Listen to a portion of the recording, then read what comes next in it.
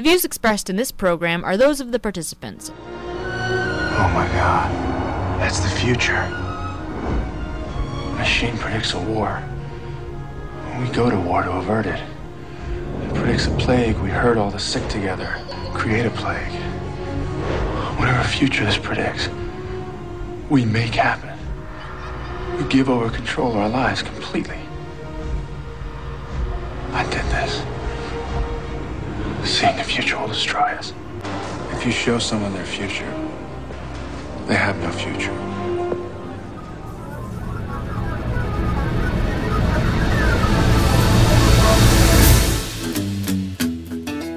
Welcome, everyone.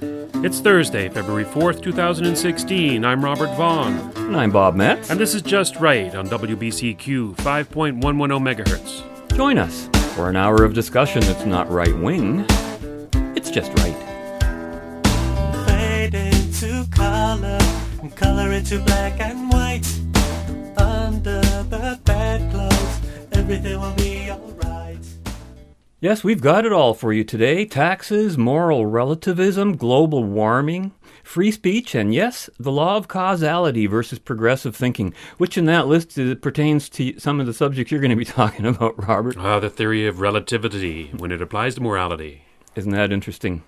It sounds like it's going to be an interesting show, but before we get going, don't forget, you can write us at feedback@justrightmedia.org, follow us on Twitter, like us on Facebook, subscribe to Just Right on iTunes, hear us on WBCQ 5.110 megahertz, and visit us at www.justrightmedia.org. Perhaps one last kick at the can on the issue of causality, Robert. The law of causality and the inevitability of choice. I know you weren't on the show last week, but for me, last week's show was a pretty tough one to do, mostly because of the learning curve I had to sit myself on, discussing all that Aristotelian stuff. And you know how we all hate to teach an old dog new tricks, and that includes me. But I found the Aristotelian modes of causation, formal, material, efficient, and final, as presented by Dr. Daniel Robinson, to be most useful in helping assess our state of world affairs today. And when integrated into some of the observations we've made, with Leonard Peikoff and John McMurray, it painted an unexpectedly consistent and rational way of looking at the fundamental issues of cause and consequence when I put it all together. Did you get that impression? I found the whole show fascinating, Bob. I learned a lot, and I think it's one of the best shows you've ever done. Well, it was a learning experience for me, too. And I have to tell you, Robert, when I got up Thursday morning and saw what picture you posted on the show, or to accompany our show online, I did not at first know who that strange person was. No, it's because John McMurray's always been depicted in his old age with a big white beard. Well, that was an amazing picture of him. I guess it was taken in 1933. Mm-hmm. And what a handsome-looking gentleman, I have to say. And it struck me, how come I don't know what the guy looks like? I have 6 of his books. I pulled them out, and his picture's not in a single one of them. So that explains that. And but very fascinating picture and interesting man, that's for sure. For a guy who wrote the book on the self, it's rather ironic, I guess, that we don't even know what his self looks like. Really. Well, let's move on, and thank you once again to those of you who sent us their feedback about last week's show and the week before. And that includes Trevor, Rob, Murray, and Liam. And I think Liam is someone you're going to be addressing later on in the show today. Liam wrote us. I'm going to take up his letter at the last quarter. But the one that caught my attention here was this one from Rob. Of course, I read his letter on the air last week. And he writes, "Hi, Bob. Thanks for sharing my opinion. I think you were saying that I may have been presumptuous in narrowing down the current state of progressive thinking and governance to a couple of quote-unquote causes. I do understand that many factors are required for an evolution, or a revolution in this case, however. I believe the JFK assassination jump-started this particular movement. Because Oswald was a leftist extremist, the Democrat Party tried to keep that quiet by forming the narrative that America was at fault because America itself had become toxic, when the reality was the act was entirely committed by one man. Toss in the war, the demise of LBJ, the corruption of Nixon, and the malaise of Carter, and it was a perfect recipe for average citizens to look at the country itself in a lost cause. A situation ripe for a leader to, quote-unquote, provide for the great unwashed." End quote. Good letter from Rob. Mm-hmm. I had to write him back because I wanted to clear something up, and I think it might have affected other people listening to the show too. And I wanted to make it clear, and I've already written him, and he's written back since. Excuse me. I said, by no means was it my intention to suggest that his analysis was presumptuous. In fact, quite the opposite. Just as Dr. Robinson illustrated with his example of the, quote, cause of a particular piece of sculpture. Wasn't that fascinating? Many entirely correct answers can be given to that question, quote unquote. That's what he said. And, for example, without contradicting a single of Rob's observations, one could also argue that the cause of progressive thinking and governance could be boiled down to the growth of pragmatism as the American ideal of philosophy, which is exactly, by the way, what my own Universal World Reference Encyclopedia does indeed suggest. And similarly, there are those who quite correctly say that World War I was, quote-unquote, caused by the assassination of Archduke Ferdinand. Yet consider this opening paragraph on that very issue, also taken from my Universal World Reference Encyclopedia, and I quote here, "Causes of the war. No two persons or government agree on the causes of the war, but the immediate incentive was the assassination of the Austrian heir apparent, Archduke Ferdinand, and his wife, at Sarajevo, capital of Bosnia, June 28, 1914. This event was simply the culmination of a long series of complex events stretching far back into European history. Chief among these were, 1. Clashing interests arising from the growth of nationalism, 2. The belief in the pursuit of power politics, the development of military alliances and a race for armaments, and 3. Economic rivalry, which sharpened his hostility. The basic idea behind these is that war was a legitimate instrument of national policy. This was the governing ideal and direction taken by all policy," end quote. And that is more telling, that last sentence, than all the rest of the events, because that was their ideal. And, given the, quote, long series of complex events stretching far back into European history, one can easily see how there is, in fact, as John McMurray pointed out, an infinite regress of events and causes, each demanding a further cause. Presents itself at every turn. And I thought, note the use of the words events and cause in this historical account. Is a given event itself a cause, or is a given event the realization of previous causes? As Aristotle maintained, the final cause has to be the first in conception, which means you got to start with something to have any discussion of what is the cause of it. You have to start at the end. So essentially, this means that it depends upon what you choose as your starting point or end point of discussion or study. And what makes a particular observation or cause relevant or presumptuous, I think, only has to do with the nature and significance of your chosen focus, like being off topic or trying to change the subject. In the Logan's Run sci-fi story we aired last week, notice that the time traveler believed he could change history once given, quote, the reason that the Holocaust started, or in other words, the cause of it, which was somehow buried in a record of facts and events on a computer.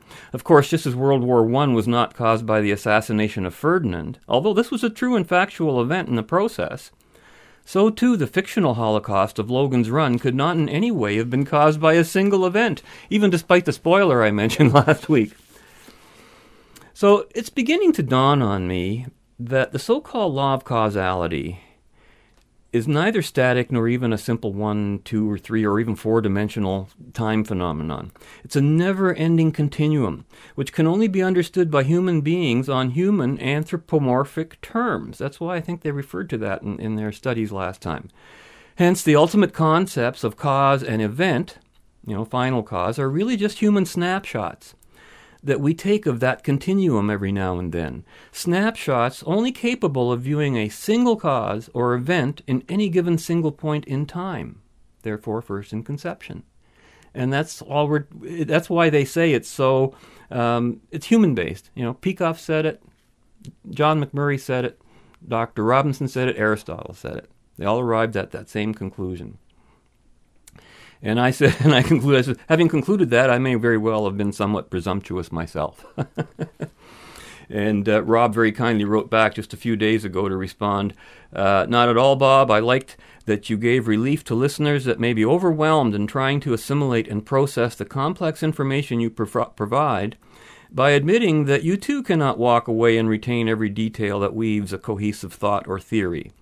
The quest for knowledge is truly a rewarding, albeit frustrating journey, and I thank you and Robert for being a part of mine. And thank you, Rob. That was a nice thing to say. Thank you, Rob.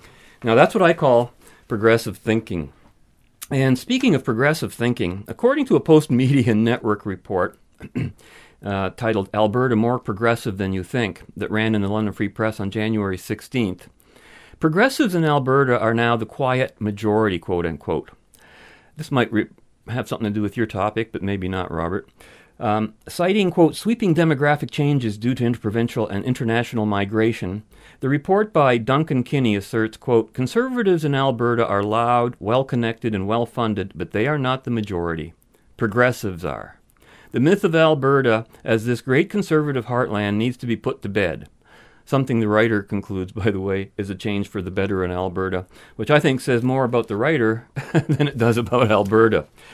So I don't know if this trend has anything to do with the spotlight that we'll be putting on the you'll be putting on the Conservatives later, Robert, but it certainly will help explain the issue that has arisen out in Alberta that I'll be putting on the spotlight after we return from our brief break for yet another smile, thanks to the gang at Red Dwarf, about glimpsing into the so-called future.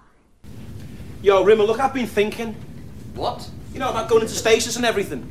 How did I do what? What do you mean, how did I do what?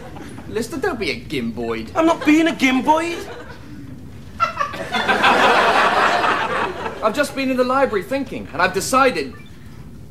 Shut up! As I was saying before I was so rudely interrupted, I've decided when you go into stasis, I want to stay behind. I want to be left on. What, on your own for the rest of your life? What things? Eh? I said what? What's going on? You're space crazy. I'm space crazy. You're the one who's space crazy. Well, it probably is deja vu. It sounds like it. Ah, Rimmer! I've just seen you walk out of that door. What? How did you do that? How did I do what? You just a second walked out of that door. Lister, don't be a gimboid. I swear on my grandmother's life as you walked out of that door. You came in this one.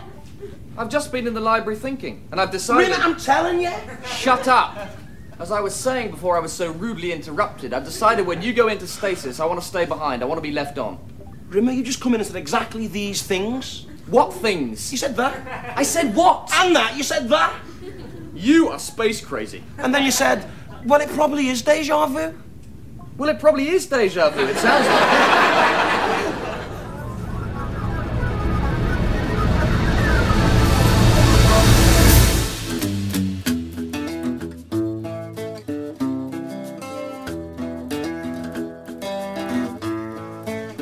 Excuse me.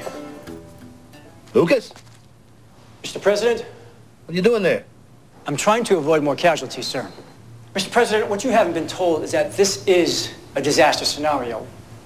Sir, as we all know, man-made chemicals like chlorofluorocarbons have infiltrated the upper atmosphere and weakened the ozone. Put holes into it. The energy that this bombardment of CMEs is carrying can and will penetrate the ozone at these weak points. But that is just the beginning. Our atmosphere has always been a mix of nitrogen, oxygen, and 2% other gases. That 2% has gone to 5% in the last 10 years. And most of that is methane. Highly volatile, highly flammable methane. So when those CMEs break through the ozone, they will ignite pockets of methane and literally set the sky on fire. That fire will consume the world's oxygen supply within a few hours. All living things will literally suffocate to death.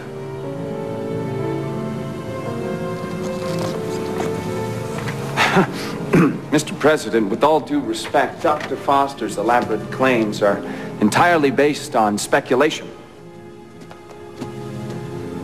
Well, we all agree that these things are coming our way, right? Yes, we do. How dare you use this agency and it's a good name for your Armageddon propaganda. Bradley, his theory is valid. I want you out of this building. This is a story that takes us out west to Alberta, namely Calgary and Edmonton, where apparently, Robert, the messages on billboards erected by a group called Friends of Science are being, countered by another competing group, Eco-Justice, who wants to use the Competition Bureau to stifle the message of Friends of Science on their billboards. Really. And I want to read this editorial that was, actually it's published by the Post Media Network, but I got it out of the London Free Press on December 14th. And I have to read it in its entirety before I come back to criticize it, otherwise you won't get the gist of it. But there's a lot to say about this issue. And it certainly speaks to many of the issues we've just been talking about. And it was an editorial called Don't Let Free Speech Melt in Heated Debate. Ran on December 14th, and I'm, quote now, "There's one thing that those who believe in anthropogenic global warming and those who don't should agree upon. Freedom of speech for those on the opposite side of the fence. While 97% of scientists who publish peer-reviewed material on climate change agree that global warming is caused by humans, some groups do not. But that doesn't mean they should be prevented from putting up billboards to make their views public. When free speech conflicts arise, human rights commissions are usually the tribunal of choice for the aggrieved. In the case of the Canadian organization, Eco-Justice, bizarrely enough, the Competition Bureau's aid is being enlisted. Eco-Justice wants the Competition Bureau to look into what it says is misleading information being publicized by the global warming denier group, Friends of Science. The group has put up billboards in Calgary and Edmonton saying the sun, not human beings or CO2, is the cause of global warming. This is a free speech issue, pure and simple, not one of who is right about the causes of climate change and who is wrong. The Competition Bureau has been called in because Eco-Justice argues the billboards violate the Competition Act by promoting a product or business interest through false representations. That's a clever way to try and skirt the free speech issue, but it doesn't change the fact Friends of Science is as entitled as anyone else to put up billboards or disseminate its beliefs. One of the complainants is University of Alberta biology professor and water expert David Schindler, who says Friends of Science uses, quote, short snippets of data that support their point of view and talk about there not being anything settled on climate, end quote. So what? If this kind of criterion for squelching someone's right to free speech were applied across the spectrum, scores of organizations with a staggering variety of focuses and interests would be forced to shut up. Schindler says that recent papers show 97% of people who publish on climate change agree on what causes climate change. Then they should get on with finding ways to do something about it and quit wasting precious time trying to shut down a minority of folks who don't agree. And that was from the Post Media Network, end quote. Good for them. Well, yes and no. Yes, it's stupid. Good to criticize them, but that in there is the problem. And so let me begin by disagreeing with the opening assertion they make. Quote, there is one thing that those who believe in anthropogenic global warming and those who don't should agree upon, freedom of speech for those on the opposite side of the fence. Robert, that is pure BS. There has never been, it's never been true of leftist or movements or causes. Oh, of course, no, the left never believed in free speech. Well, there you go, which includes everything from, you can go back to Germany's Nazi rule during the 1930s to current-day campus radio stations that offer no balance from the so-called right, pardon the reference. The left does not debate. The left censors, ridicules, ignores, evades, avoids, obstructs, attacks messengers instead of the message, and engages in just about any physical threat or impediment to open debate on any issue that exposes their agenda or their disconnect from reality and reason. And I'm getting sick of saying this, because there's a very good reason why one side in the debate does not agree with freedom of speech with its opponents. Because it's wrong. It demonstrates this by its own inability or unwillingness to debate clearly objective issues. Now consider this in light of what we learned about Aristotle. These guys want to win. They don't want to search for the truth. Right? Well said. You see, that's where these lessons will come in handy. If all the crap in the editorial is to be believed at all, it would mean that the 97% majority is terrified of this 3% minority opinion. Why would such a supposedly large majority be concerned with so small a minority opinion? Freedom of speech is not the issue. Censorship and the thugs who resort to the use of force to present public discussion are the issues. Why don't we talk about them all the time? These are the people. They're everybody's enemy. They're fascists. All of them they're evil. They have horrible causes. Well, the very fact that we have a competition bureau is a talk for another Thank you. day. I'm getting to that. Well, is it talk for today? Okay, well, good. Just briefly, I might get a chance to mention it. But So eco-justice, I'm coming to it now. There's an oxymoronic term, if ever there was one, much like social justice. It's a non-term. Yeah, it means injustice. Justice is a term that applies to human beings between human beings only. Justice for the environment is meaningless, except in human terms. The environment requires no justice. Then there's what you said, the Competition Bureau, Robert, which by its very existence is anti-competitive. Only governments, this is ironic, are capable of creating monopolies and thereby ending competition, right? Which means a free market, free minds. Force and fraud are what need to be eliminated from the economic marketplace, not instituted in the name of their opposite. Now, Friends of Science at least says something more objective in its name. It's not a global warming denier group, as the editorial self-contradicts itself. Especially given that what Friends of Science is saying is that global warming is caused by the sun. How can they be denying global warming? It's absurd on its face. I said that myself many years ago. Many of the guests who've appeared on our own show have said the same thing. Now, how in any outrageous stretch of any idiot's imagination does that statement turn into a warming denier? The whole level of irrational political poison disgusts me to no end, Robert. No one's denying anything. They are merely asserting a different conclusion based on evidence obtained independently of any, quote, theories that require denial. That, again, comes back to some of these things that Aristotle said. It's an epistemological trick.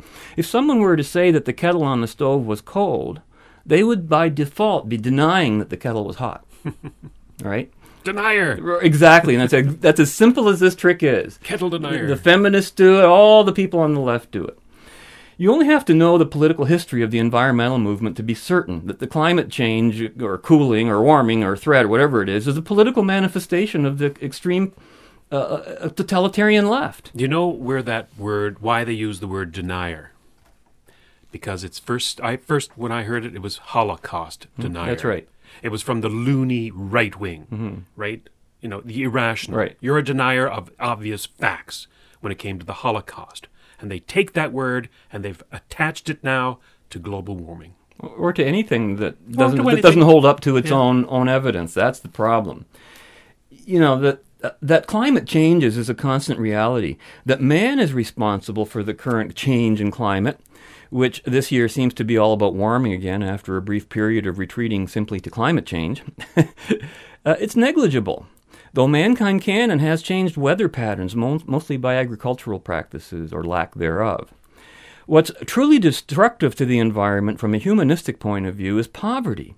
Wealth and the only social arrangement that permits wealth to accumulate, capitalism, are the only true long-term ideal solutions to any problem dealing with issues of environment and pollution. The focus on CO2 is completely misdirected, though classified as a greenhouse gas. It does not behave in the manner of a greenhouse effect. We've discussed that with scientists on our show, including Christopher Essex, Lord Christopher Monckton, a number of people who I might get a chance to mention later. But then now we get to the issue of censorship. And it occurs to me that all censorship, when it comes down to it, is censorship of a truth or a fact. It's not necessary to censor lies and gossip, beyond libel and slander considerations, on issues that concern the public interest. Do you remember the Karla Homolka case, when we weren't supposed to hear about what actually happened in the court case? And Gordon Dahm, with whom we got involved, because he was being censored for bringing in American newspapers reporting on the facts, bringing them back into Canada. And what was interesting was only people who published accurate information on the trial, because we Canadians weren't supposed to know about it, were being pursued by authorities when they published on bulletin boards. So if you put crap online and nobody bothered you, you knew it was crap. But if they came after you, that's how you knew, oh, that's the truth. And it's the same with Holocaust deniers, as you said.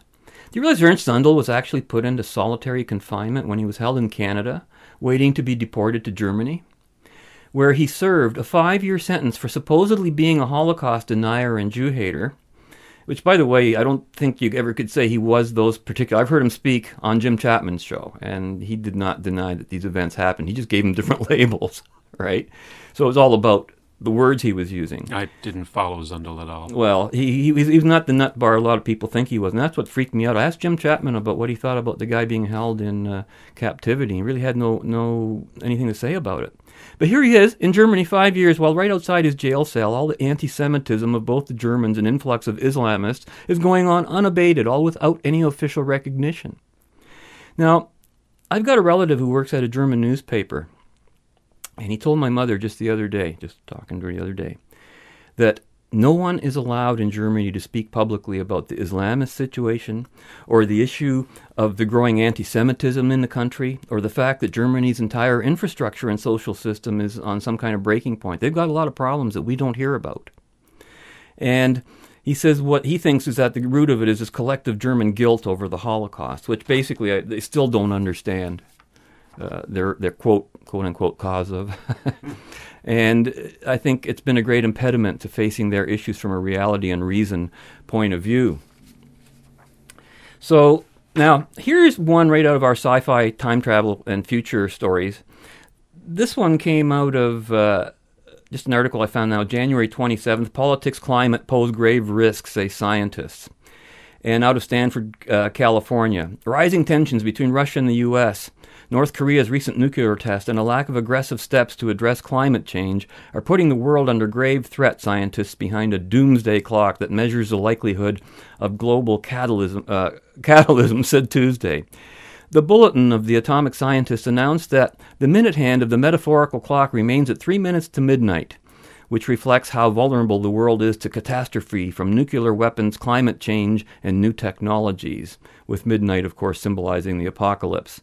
Unless we change the way we think, humanity remains in serious danger, said Lawrence Krauss, chair of the Bulletin's board of sponsors. He really means change what we think, or rather, what he'd like everyone else to believe. Krauss said Iran's nuclear agreement and Paris Climate Accord were good news, but the good news is offset by nuclear threats, including tension between nuclear-armed India and Pakistan, and uncertainty that the Paris Accord will lead to concrete action. The scientists cited climate change, modernization of nuclear weapons, and extraordinary and undeniable threats to the continued existence of humanity, end quote. This is a page right out of our opener today, Robert, and as well a reflection of the silly attempt by the time-traveling scientists on Logan's Run that we featured last week on how utterly misguided, otherwise supposedly intelligent people can actually be. Change the way we think? Start with Aristotle and get off that Platonic plateau. The way we think politically is in terms of socialism, communism, and all sorts of various totalitarian collectivist concepts and notions that are the very man-made, not natural or divine, things that make the world a dangerous place. All of them are anti-capitalist, anti-freedom, including the BS ideas promoted by the so-called scientists mentioned in this article, and groups like eco-justice. They're no less an existential threat than are the Islamists, the Nazis were, and other end-of-the-world theories that, only prove these people never seem to once have opened up a history book or a philosophy book. So all of these eco-nuts and anti-capitalists and scientists need to listen into our last few shows if they can keep from getting their faces turning beet red, perhaps heed a few of the most basic of the lessons about cause and effect known so long ago as the time of Aristotle. I recall the words of the late professor of history at Western University, Ken Hilborn, a good friend of ours, who wrote so many years ago, quote, "This is an age of irrationality," end quote. And therein lies the source of the true cause of any dilemmas that may befall us. That's it for me, Robert. Well, Bob, coming up here at the bottom of the hour, we have a couple of clips. Now, wouldn't end off your section, but after that, I don't know if you've noticed, but it seems that more often than not, the political opinions of objectivists and conservatives intersect more than they do with the political opinions of the left and the progressives and, the liberals. On this program, we certainly feel more at home debating issues with conservatives than we do with liberals, perhaps because liberals don't debate. We may not share the same fundamental view of reality, the same concept of truth, the same ethics, nor the same politics, and yet there is an element we have in common. we both oppose moral relativism. Now, what we're going to hear coming out of the bumper is the voice of British philosopher and conservative Roger Scruton on the topic of moral relativism, and when we come back, I'll have more to say on the subject. Listen to this. In Africa, drought continues for the 6th consecutive year. Record rains in parts of the U.S., Pakistan, and Japan caused some of the worst flooding in centuries. New England and Northern Europe have recently experienced the mildest winters within anyone's recollection. It says right here in Time magazine, the weather's gone nuts, and we humans are to blame. Now we're going to pay for it. Scientists are telling us we're heading into a new ice age? What? It's from Time magazine, Monday, June 24th, 1974. I've got to stop picking up 30-year-old magazines in my dentist's office. And that's not a joke. That's the real article from Time 1974. I'm Pat, and this is my partner, Taylor. And yeah, 3 decades ago, pretty much everybody thought we were heading into an ice age. Today, the same fossil fuel emissions are causing global warming. Hey, no worries. You may be a carbon sinner, but now you can buy yourself a clean, green conscience for cash. It's a new craze based on eco-guilt, and it's bullshit.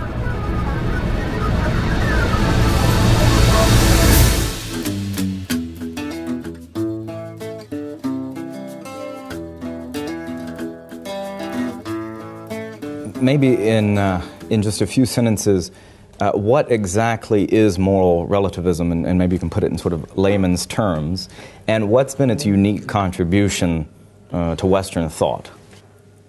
I would say that in layman's terms, a moral relativist is somebody who believes that a moral judgment is the expression of the subjective opinion of a particular person, and that it cannot be evaluated from any other position than his own. Mm-hmm. So every judgment is relative to the interests and position of the person who makes it. So that in the end, there is no position outside the individual from which he can be judged. Right. What, Roger, to your mind, is the problem with moral relativism? Well, there is an intellectual problem as to what it is. What does a moral relativist believe? He obviously believes that moral judgments do not have any kind of absolute force, but what follows from that? Are they relative to something? If so, to what are they relative? That's one problem. And there's a huge discussion in the literature about this, very inconclusive discussion. But the real problem is what it means to ordinary people who don't have the philosophical training and the philosophical inclinations that some of us have, who nevertheless hear this expression, moral relativism. They hear phrases like, it's all relative, or that there are no absolute values, or that any judgment that you make is your judgment from your point of view, there's no objective point of view, and so on. These are all garbled versions of philosophical positions, but they are very influential on ordinary people, and have given rise to the feeling that really in the end there is no point outside the individual's own perspective from which he can be judged. He can only be judged from within his own perspective, in terms of his own desires, ambitions, aims, and so on. And which means that judgment becomes a kind of impertinence. And as a result, of course, people cease to share any conception that they are joined in a common enterprise. That, of course, is a fascinating discussion. I think it's an hour-long discussion I found on YouTube by Roger Scruton. And we'll have more to hear from him later on in the hour. But what we seem to share, and what I got from Professor Scruton, was that we share with conservatives is that we both believe that there's an external reality against which our actions must be measured. Now, for an objectivist, myself, it is reality, the reality of man in a physical universe who must make decisions consistent with that reality. For the conservatives, the external measure is God. Now, for the person on the left, the so-called progressive, there is no external truth. This, I believe, is a fundamental difference between the conservative and the progressive, between the objectivist and the progressive. For the objectivist, the idea of self is a function of a living brain in a physical universe. There is no mind-brain dichotomy. One is a function of the other, and once the brain goes, the mind goes, as does one's ego and one's sense of self. There's no transcendence. The self is transitory in an eternal, objective universe. Morality for the objectivist is not that of the nihilist. A person's life is an end in itself, and the purpose of that life is to achieve happiness here on earth. Now, objectivist morality is based on reason, and he acts using reason to govern his actions, to achieve his values, and thus his happiness. And that was a conclusion arrived at with all the philosophers I discussed last week. Yeah. Every one of them. And they all arrived at those conclusions independently. Imagine that. And it's just fascinating that we are, thousands of years after Aristotle, still talking about it. Well, that's because it's not us here. We're a new generation since then. That's true. We always have to relearn things. Constantly. We're in the state of tabula rasa to realization. That's what human beings are, I guess, constantly. Mm-hmm. Now, the conservative. Let's move on from the objectivist to the conservative. Roger Scruton, I think, calls himself a conservative, at least as how we characterize conservatives today. A conservative is a religionist. Now, while he, a conservative like the objectivist, believes that the self, the subjective, exists in an objective external world, he believes in an immutable soul, an intangible self that transcends the physical, which will one day survive without the physical brain. For him, the universe is transitory, while the soul is eternal. Somewhat different from the objectivist, I would say, the exact opposite. The conservative acts on earth not necessarily to achieve his own happiness, to fulfill a selfish life, but to live according to what he believes is God's plan, God's purpose for him. His morality is usually one of altruism and sacrifice, and his morality is measured against the dictates of religious text. Now, the nihilist, the liberal, the left-winger, the progressive, the sinister among us, believe that nobody can tell them what they should have as values. To them, anything goes, and for whatever reason they choose. They don't have to explain themselves to anyone. Their actions are always justifiable to themselves, and that is all that matters. For the nihilist, the self has no context. The universe is the self, and the self, the universe. It will all come to pass, so live for today and damn the consequences. For the conservative, God will judge his behavior, and God's word shall be his guide. Thy will be done. For the objectivist, reality is the final judge, and reason shall be his guide. Nature, to be commanded, must be obeyed. Who are we to judge is the common refrain coming from the nihilist. Or, one man's opinion is just as valid as anyone else's. For the nihilist, his emotions are his guide. If it feels good, do it. Now, ironically, and we will hear Roger Scruton talk about this later, the nihilist, while he doesn't believe in an objective morality, will try his darndest to impose that morality on others. He will try to make objective or external. That's an interesting observation. Yeah. Yeah, we actually talked about that. I think this a couple of shows ago with the round table. Yeah. The subjectivist, the nihilist, will try to make objective or external his own subjective internal sense of right and wrong. Scruton calls it a paradox. I call it hypocrisy. But I also believe that it's evidence that a human being must act as if there's an objective universe, even though he claims that there is not, as the nihilist does. Of course, you can't get away from it. You can't. Reality is always knocking on your door. Now, for the nihilist, the state has taken the place of God. The state, the tribe, society becomes a surrogate God. It is the only reality the left knows. As a conservative, Scruton is a very honest one. He acknowledges that one not need be religious to be moral, that there are objective truths, and that while he seems to have chosen a religious path to truth himself, he admits that such truths can be found by the non-religious. He is more honest in this than I think that many conservatives who believe that the non-religious, the atheists, if you will, are immoral. This disparaging of atheists come about, I believe, because nihilists are most often atheists. Just like, the communist world wasn't an officially atheistic world. Yeah, atheistic with relativity to the belief in a deity, not atheistic with relativity to belief in mysticism. Yes, right? Yes, they were very mystical. Oh, they were totally mystical. Not only that, they were religious because the state became God. Especially the Nazis. Nazis. Was a religion. Holy cow. Oh, yes, yeah. They were superstitious to that degree. There's a false conclusion drawn by many conservatives that to be an atheist is to be nihilist. It's not necessarily so. While there are nihilists who are atheists, there are atheists who are not nihilists. Yeah. Atheist isn't a defining point of anything, really. No, it's actually a sort of a non-term. Yeah. Like you're saying that denier. The kettle is. It's again what you are not. It's what you are not, not what you are. Okay, so let's listen to some more of Roger Scruton. Fascinating fellow to listen to. Sure as is. He spoke to the Common Sense Society in Budapest on January 25th, 2012. Maybe an older view of thinking or philosophy or of approaching life would have been an endeavor to discover truth or something like that. Yeah, obviously one contrast with this is the religious worldview, which says that there is a position outside the individual's interests from which he is judged.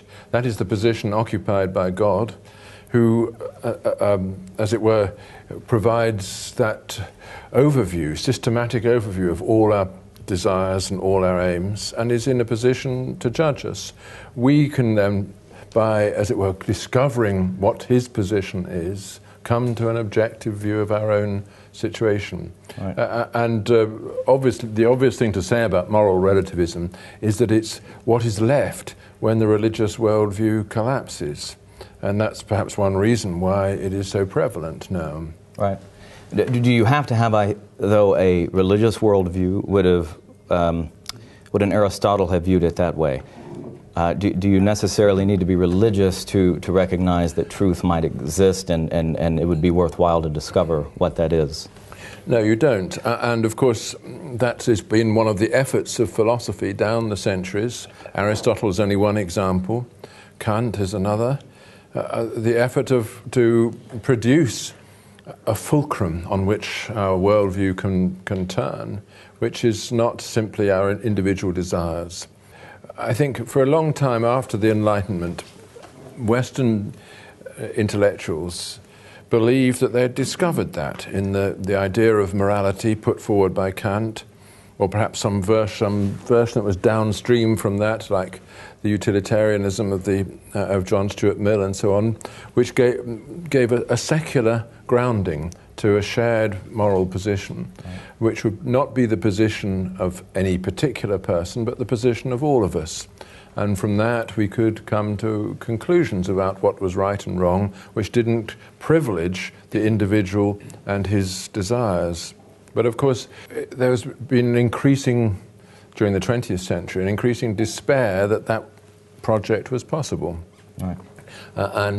This despair had many forms, but one of the most important from the point of view of rhetoric was the existentialist position of people like Sartre. He argued that there is no position from which I can be judged except my own.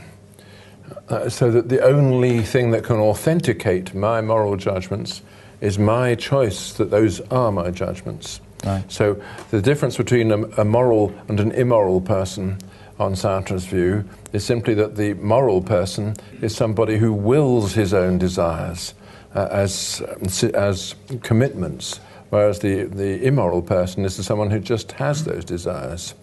So on that view, the authentic existentialist rapist is the one who you should praise, not the person who simply is tempted by his sexual appetites.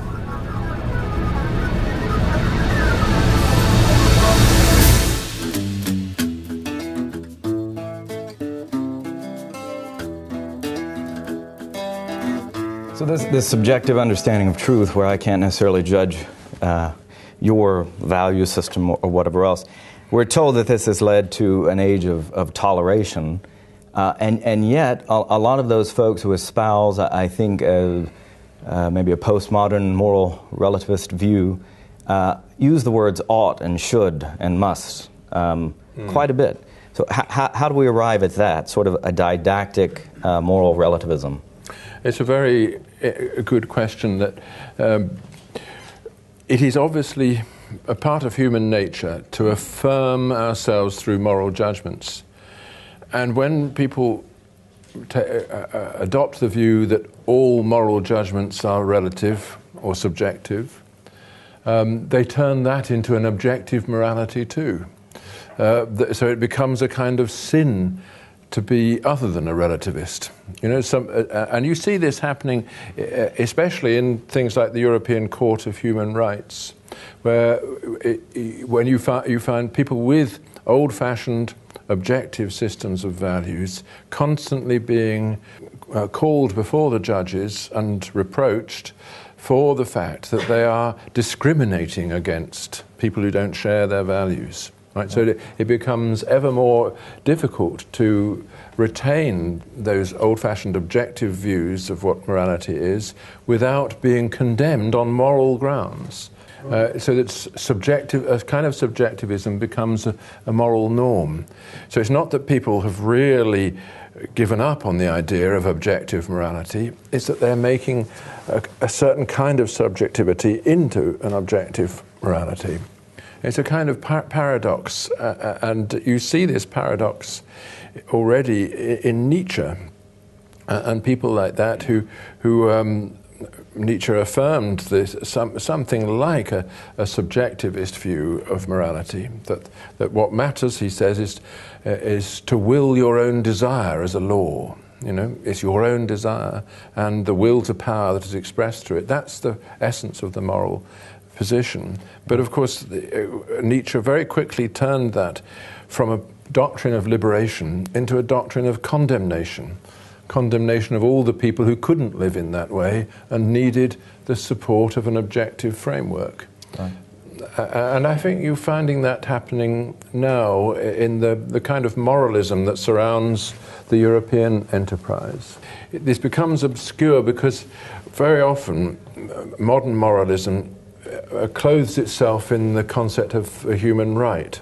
The idea of universal human rights is a sort of political expression of the 18th century Enlightenment morality. It grows out of Locke and out of Kant, and it is what we have retained in the modern world of that noble effort to construct an objective morality without God.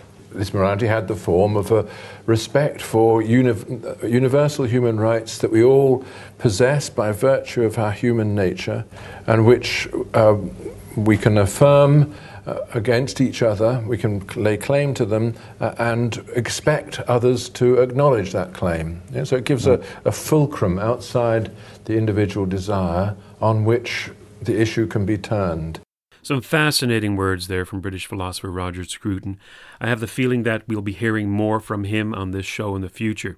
And what I find interesting just reading up on the man, because I've just only been recently introduced to his ideas, is that as have I. Yeah, he became a conservative back in 1968 when he was in France, and he saw some violence by the left. Of course, the right hardly ever commits violence. But he said, quote, "I suddenly realized I'm on the other side. What I saw was an unruly mob of self-indulgent middle-class hooligans. When I asked my friends what they wanted, what they were trying to achieve, all I got back was this ludicrous Marxist gobbledygook. I was disgusted by it and thought there must be a way back to the defense of Western civilization against these things. That's when I became a conservative. I knew I wanted to conserve things rather than put them down," unquote. Mm-hmm. So he chose a conservative path. You and I choose an objective path. But again, what we share in common is interesting and worth noting, I think. If you'd like to hear more from that conversation by Roger Scruton, You can find it on YouTube. It was titled The Problem with Moral Relativism, a conversation with British philosopher Roger Scruton, and it was put on by Common Sense Society Budapest. I'd like to move on now to a piece of feedback from listener Liam. I can't read his entire letter. It goes on quite a bit about taxes, and he did some quite interesting thoughts on it. But I'll read this part here. He writes, "Hello. I'm a long-time objectivist, recent Freedom Party member, and very recent listener to your online podcasts.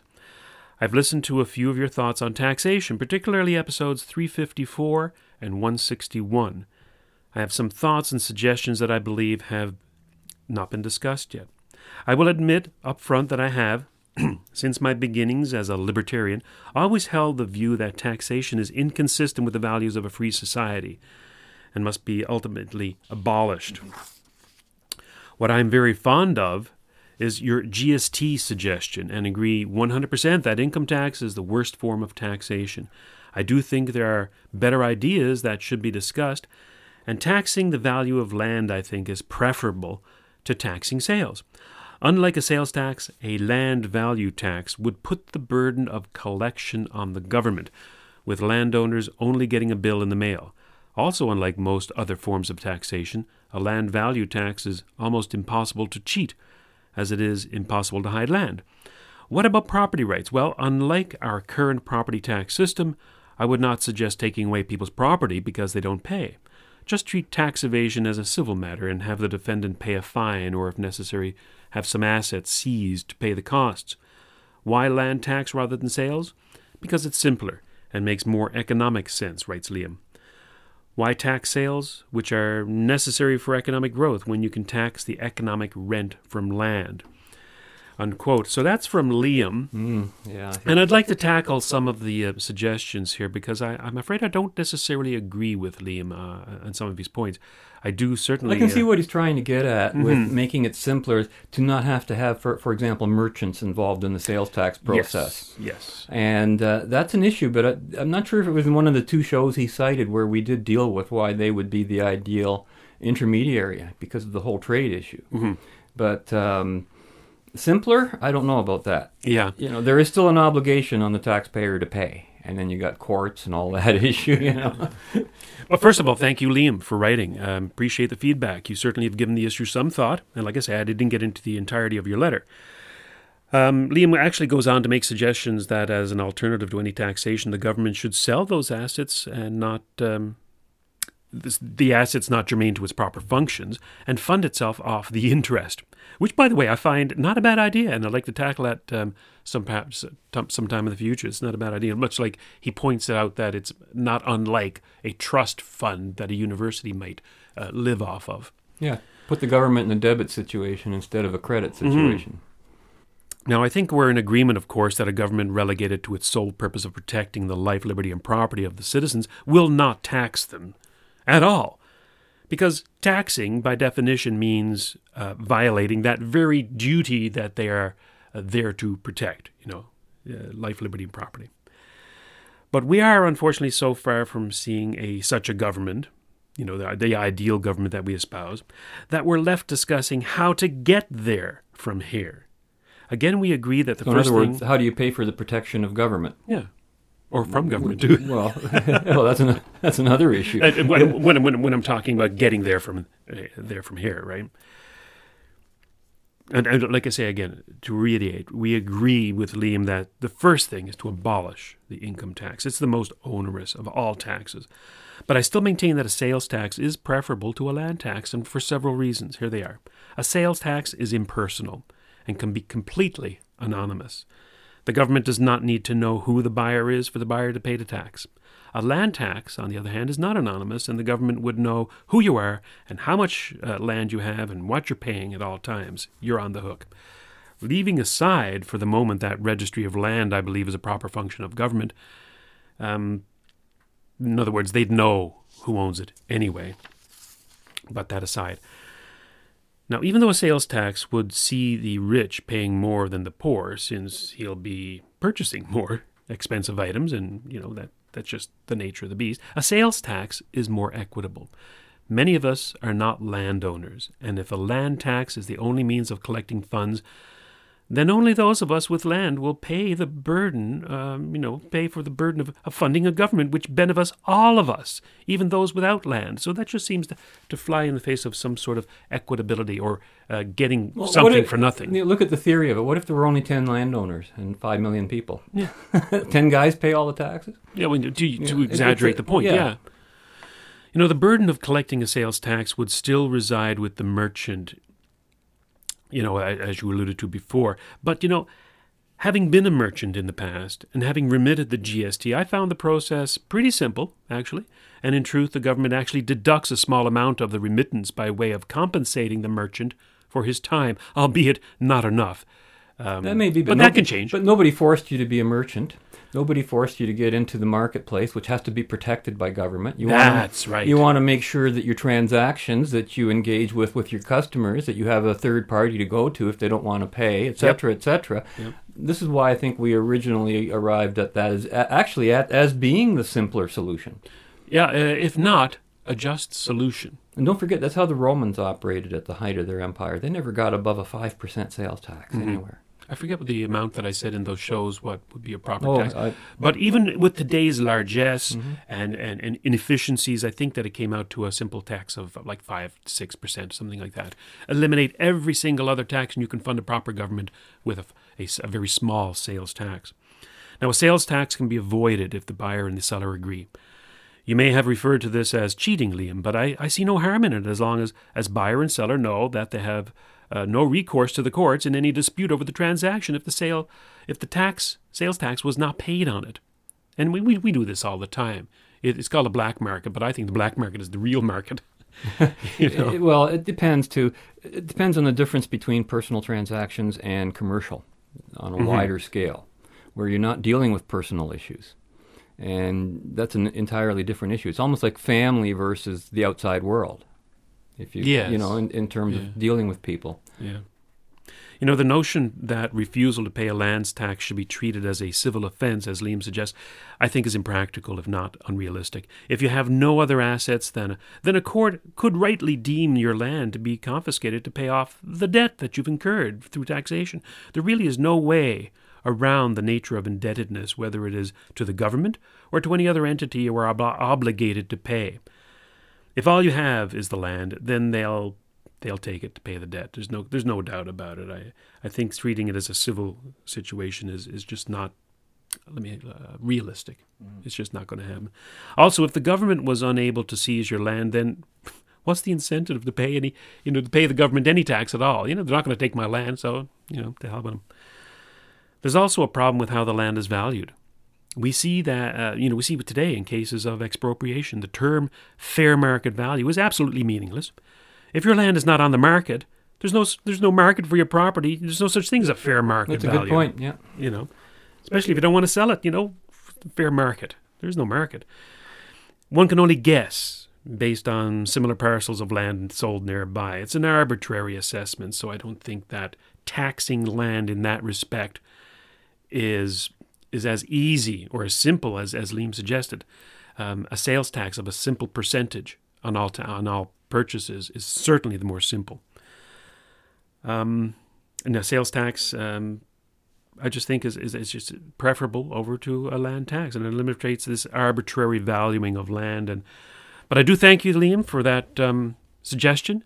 I hope I've covered the points, and thanks for writing.